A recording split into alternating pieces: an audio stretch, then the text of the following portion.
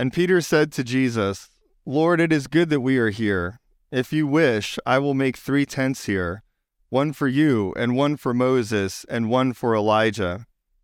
He was still speaking when, behold, a bright cloud overshadowed them, and a voice from the cloud said, This is my beloved Son, with whom I am well pleased. Listen to him. In the name of the Father, and of the Son, and of the Holy Spirit. Amen. Please be seated. Well, good morning. It's very wonderful to have you here with us today. Today is the last Sunday in Epiphany. And I think since I've joined the staff here at All Saints Church, this is the first liturgical season that I opened preaching and closed preaching. So I thank you, Father Scott, for that opportunity. It's kind of nice to bookend the season that way and gain that experience. It's hard to believe that we've already been 6 weeks in Epiphany, and in just a few days we will observe Ash Wednesday. Yet here we are, so carry on we must. Jesus' transfiguration, is recorded by the synoptic authors, marks a pivot in their accounts. It is literally a high point in the life and ministry of Jesus. He was, after all, on top of a mountain when it happened. And it is literarily a high point in the 3 gospel accounts. From this event onward, Matthew, Mark, and Luke tell the story of Jesus descending the Mount of Transfiguration and making his way to his passion in Jerusalem. In fact, in Luke's account, shortly after the Transfiguration, Luke records that Jesus sets his face to Jerusalem. So this account serves as a hinge within the gospel accounts to move from the joys and victories of Jesus and his disciples to the ostensible defeat at the hands of the Roman Empire and the Jewish leaders. So with that in mind, let us fix our gaze on a mysterious, terrifying, awe-inducing account of when Jesus of Nazareth, Moses, Elijah, and a few disciples for good measure.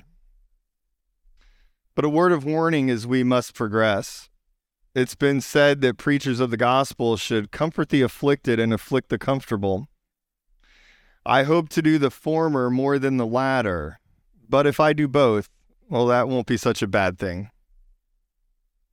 Now, something that I think is vital when preaching a passage found in one of the 3 accounts of Matthew, Mark, and Luke, known as the Synoptic Gospels, is to look at the other 2 accounts if those authors record them. And when I say Synoptic Gospels, I'm referring to Matthew, Mark, and Luke. Those 3 are called Synoptic Gospels because they can be seen together and displayed in 3 parallel columns. And what you'll end up noticing is they tend to record the same events from the life and ministry of Jesus in relatively the same order, though each gospel does have unique material within. By reading the multiple accounts, if possible, one gets a robust picture of what happened. When it comes to the Transfiguration, all 3 authors record almost the exact same details, but there are some exceptions. For example, all 3 mention that Jesus takes Peter, James, and John on the top of a mountain, but only Luke tells us that Jesus went up there to pray. Matthew and Mark quote God's voice from the cloud saying, This is my beloved Son, with whom I am well pleased. Luke quotes the voice from the cloud saying, This is my Son, my chosen one. Now, there are valid reasons for the variances, so there's no need to think that 2 or 3 of the gospel authors got it right while one got it wrong. And if you're really interested in what accounts for the textual variances, see me when you have trouble sleeping. I'll give you a book. You'll drift right off. All 3 accounts place the same events before and after our passage of the Transfiguration. It's very neat and orderly when you look at all 3 accounts. It's sandwiched between Jesus foretelling his death and resurrection at the hands of evil men. On the other side of the Transfiguration is a miracle, a healing of a demon-possessed boy, and an argument about who's the greatest disciple. So all 3 accounts on this part of the story of Jesus, they're very unified in telling the story. Just before Jesus takes Peter, James, and John up a most holy hike, He tells the disciples, if anyone would be my disciple, they must deny themselves, take up their cross, and follow him. Now, that's not an easy teaching. The disciples didn't like it back then, and we don't like it today. We're not big on self-denial. We're even less fans of cross-bearing. And when it's convenient, we'll follow Jesus, as long as he's leading us where we already want to go. I think this hard teaching is crucial to understanding what is going on in our passage in the Transfiguration today.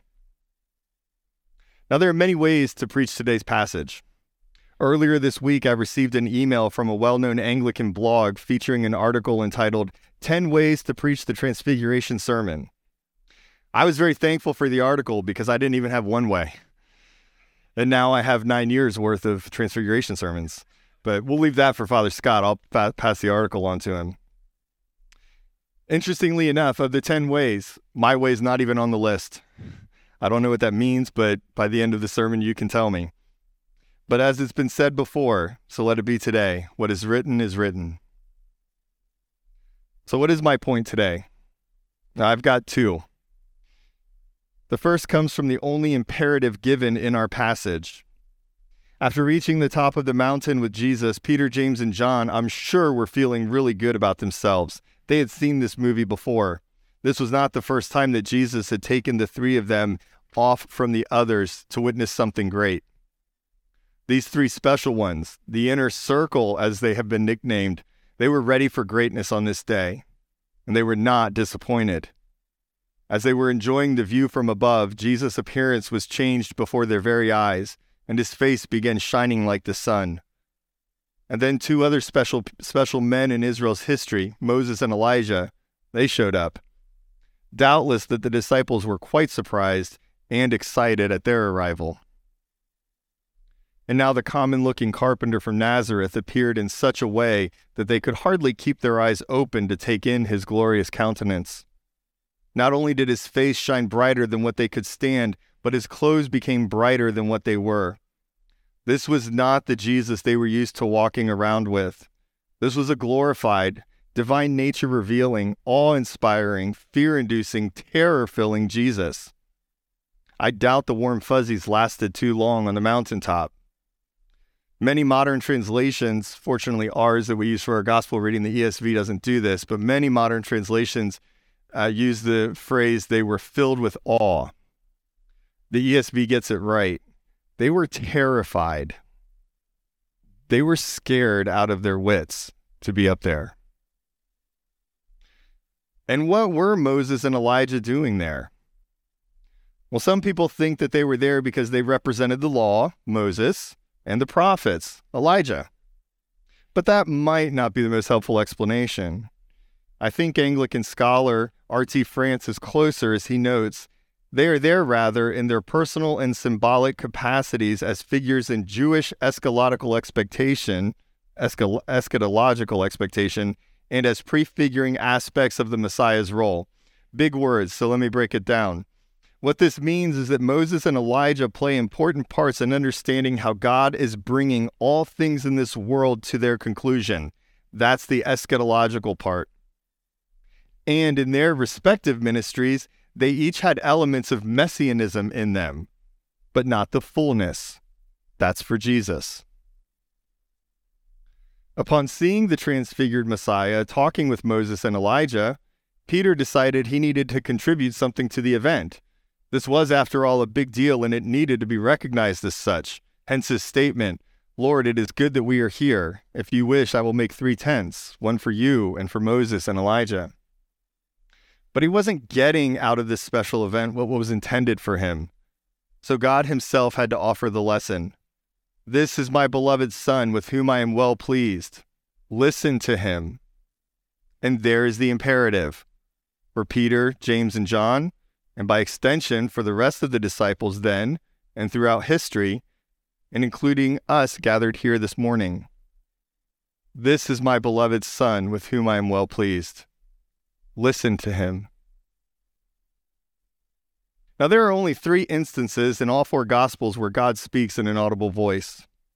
2 occur in Matthew, at Jesus' baptism, and here in this passage. And God says the exact same thing both times. This is my beloved Son, with whom I am well pleased. Listen to him. The other occurrence is in John 12, when Jesus asks the Father to glorify his name, and the Father responds in an audible voice. So that's it, 3 times. God does not speak audibly much in the New Testament in the Gospels. We get 3 instances. So what do we do with this imperative to listen? Akuete autou in Greek. It means to hear him, to pay attention, to obey him. I think it's helpful to turn to the fathers of the church when considering these things. In the 5th century, when the church father Pope St. Leo the Great preached this passage, he said about the command to listen, "A voice from the clouds said, 'This is my beloved Son, with whom I am well pleased. Listen to him. I am manifested through his preaching. I am glorified through his humility. So listen to him without hesitation. He is the truth and the life. He is my strength and wisdom. Listen to him whom the mysteries of the law foreshadowed, and of whom the mouths of the prophets sang. Listen to him who by his blood redeemed the world, who binds the devil and seizes his vessels, who breaks the debt of sin and the bondage of iniquity. Listen to him who opens the way of heaven, and by the pain of the cross prepares for you the steps of ascent into his kingdom." Did you notice how Leo ended with an emphasis on Jesus' passion and the cross? There's a reason for that. If we keep this command in its context, it means to listen to what Jesus had just told his disciples before he ascended the mountain. That comes in chapter 16. Jesus tells his disciples, the Son of Man's going to be betrayed into the hands of evil men, killed, but raised again to new life. That was totally confusing to the disciples. They didn't understand a single word of it. Peter tried to rebuke Jesus because the Messiah doesn't die. The Messiah is not defeated. And Jesus then goes on to give them the threefold pattern of self-denial, cross-bearing, and following. And I think that's what God is telling us today. So we listen to him. Our liturgy reflects this. A few moments ago, we just prayed that God would grant us the strength to bear our cross. We prayed for the strength to die. Now, of course, there is a tension to be held here because we die so that we might be raised. To be a Christian means that we are in the business of death and resurrection. We are to die to the evil one, to the world, and to our sinful desires daily, so that in Christ we may be raised to life daily. But this is the way of Jesus. To be sure, it is not our way, but it is his way. And so we must listen. We must obey, all for love's sake, both his and ours. This aspect of dying to ourselves and our sinful natures that we might live for Christ is not always easy to accept or to see how holistic and all-encompassing it is for our lives. We're very good at compartmentalizing and rationalizing that there are things that we can hold on to. There are things that Jesus is not asking us to give over to him. But that perspective comes from within and seeks not so much to surrender or die as it does to rebel and survive. 20th century German theologian, pastor, and martyr at the hands of the Nazis, Dietrich Bonhoeffer, wrote in his influential book, The Cost of Discipleship, in 1937, and in it, he discusses Jesus' call of self-denial, cross-bearing, and following. If you're not familiar with Bonhoeffer, a bit of context is helpful. He was a brilliant young German theologian before the Nazis took control of Germany. He left his home and studied in New York. He eventually made his way back to Germany to be ordained and help form what is known as the Confessing Church, Christians in Germany opposed to Hitler and the Nazis. He continued to pastor and teach at an underground seminary, training future leaders of the Confessing Church. At the same time, he was active in the German resistance movement, and that made him a target for the Nazis. He was arrested and imprisoned by the Nazis in 1943 and was finally executed at Flossenburg concentration camp on April 9, 1945. just days before the liberation of that camp and 1 month before the Nazis would surrender to the Allies. In The Cost of Discipleship, Bonhoeffer says, "The cross is laid on every Christian. The first Christ suffering which every man must experience is the call to abandon the attachments of this world. It is that dying of the old man which is the result of his encounter with Christ. As we embark upon discipleship, we surrender ourselves to Christ in union with his death. We give over our lives to death. Thus it begins. The cross is not the terrible end to an otherwise God-fearing and happy life, but it meets us at the beginning of our communion with Christ. When Christ calls a man, he bids him come and die.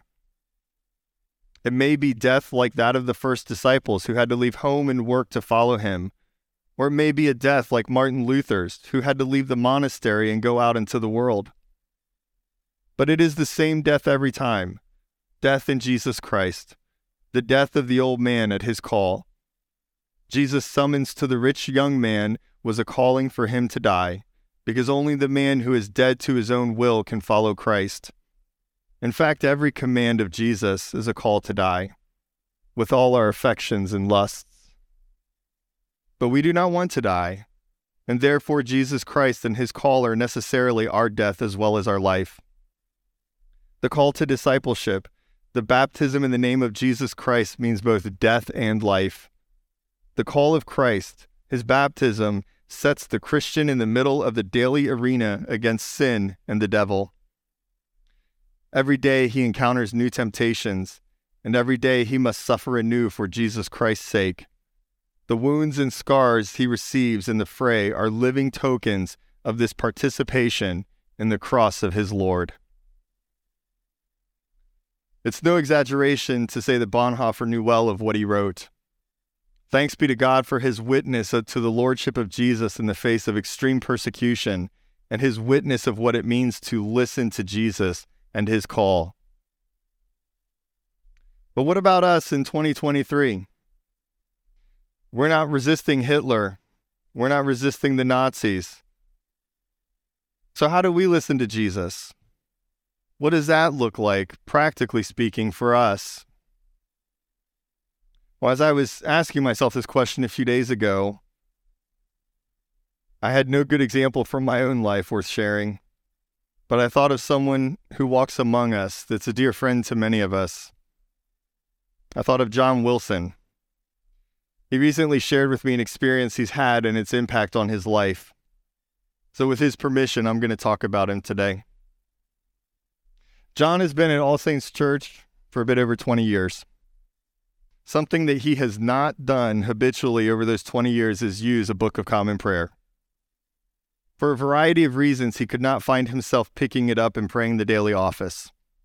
He already had his own routines and his own habits of prayer. It was not easy to use. It felt too rigid, a bit too Catholic, perhaps. And for the past 3 years since I've been on staff, John has worked closely with me in youth ministry. He comes to my office at least once a week, and we've gotten quite close. I've encouraged him to use the Book of Common Prayer, and he refused me. I would say, John, and he would say, do your own thing. Now, one thing if you know about me, if you know me well, I'm a prayer book Anglican. Along with the Bible, the prayer book is my go-to for my spiritual health, devotion, and habit of prayer. So I was determined to change one John Wilson. I was going to convert him, but I couldn't do it. So I laid it down at the feet of Jesus.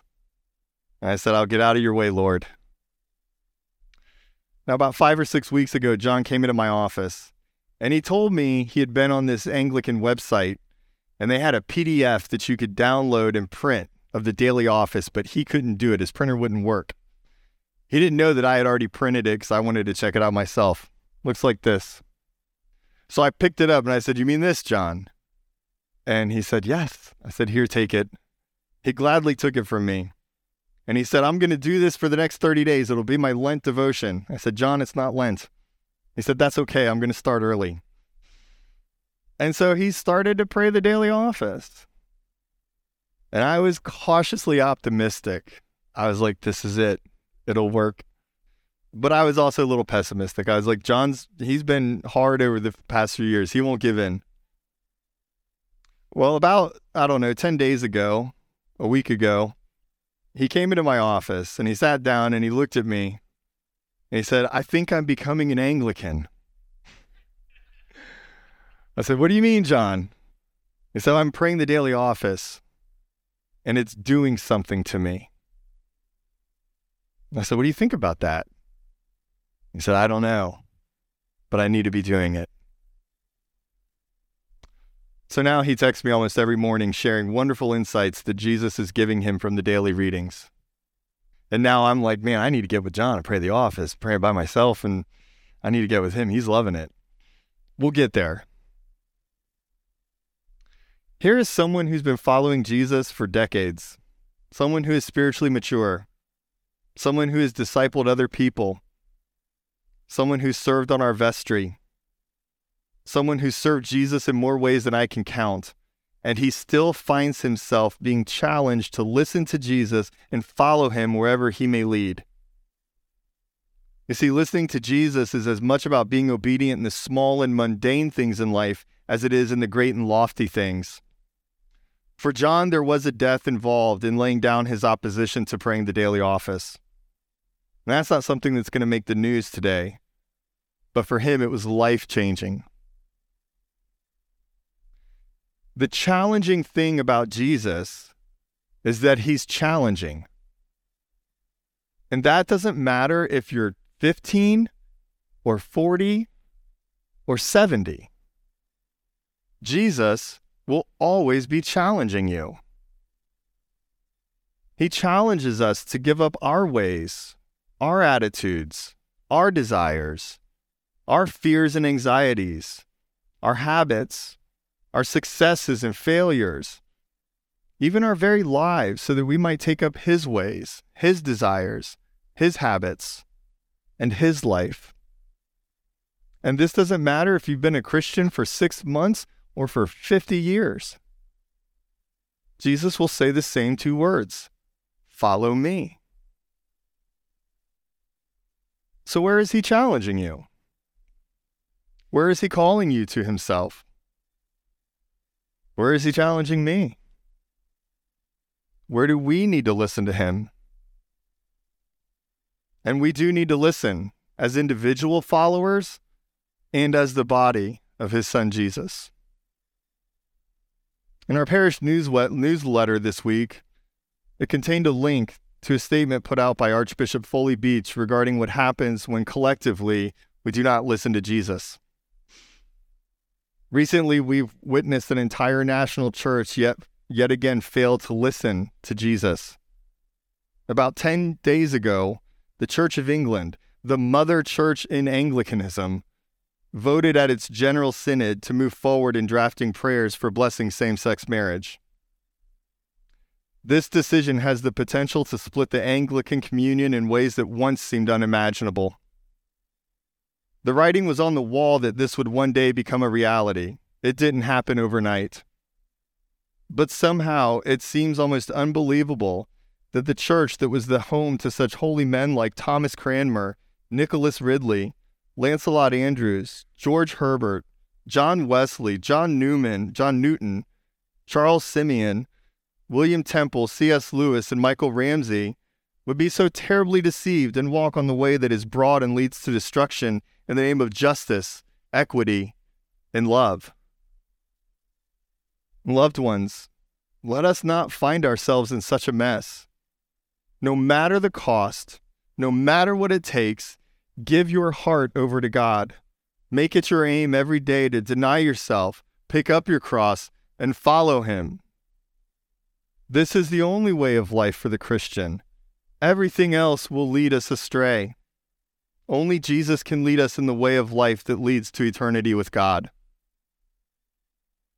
The result of such obedience is my second point, and it's the second part of what our collect today asks, that we would be changed in his likeness, into his likeness from glory to glory. We will become like Jesus, for this is God's desire and delight, that we would have a share in his glory. But rather than think of yourself in this way, apply it to the one who is sitting next to you or near you. Apply it to the one who lives near you, who works with you. Think not of yourself. Think of your neighbor. I'll give C.S. Lewis the last word today from his sermon, The Weight of Glory. Meanwhile, the cross comes before the crown, and tomorrow is a Monday morning. A cleft has opened the pitiless walls of the world, and we are invited to follow our great captain inside. The following him is, of course, the essential point. That being so, it may be asked what practical use there is in the speculations which I have been indulging. I can think of at least one such use. It may be possible for each to think too much of his own potential glory hereafter. It is hardly possible for him to think too often or too deeply about that of his neighbor.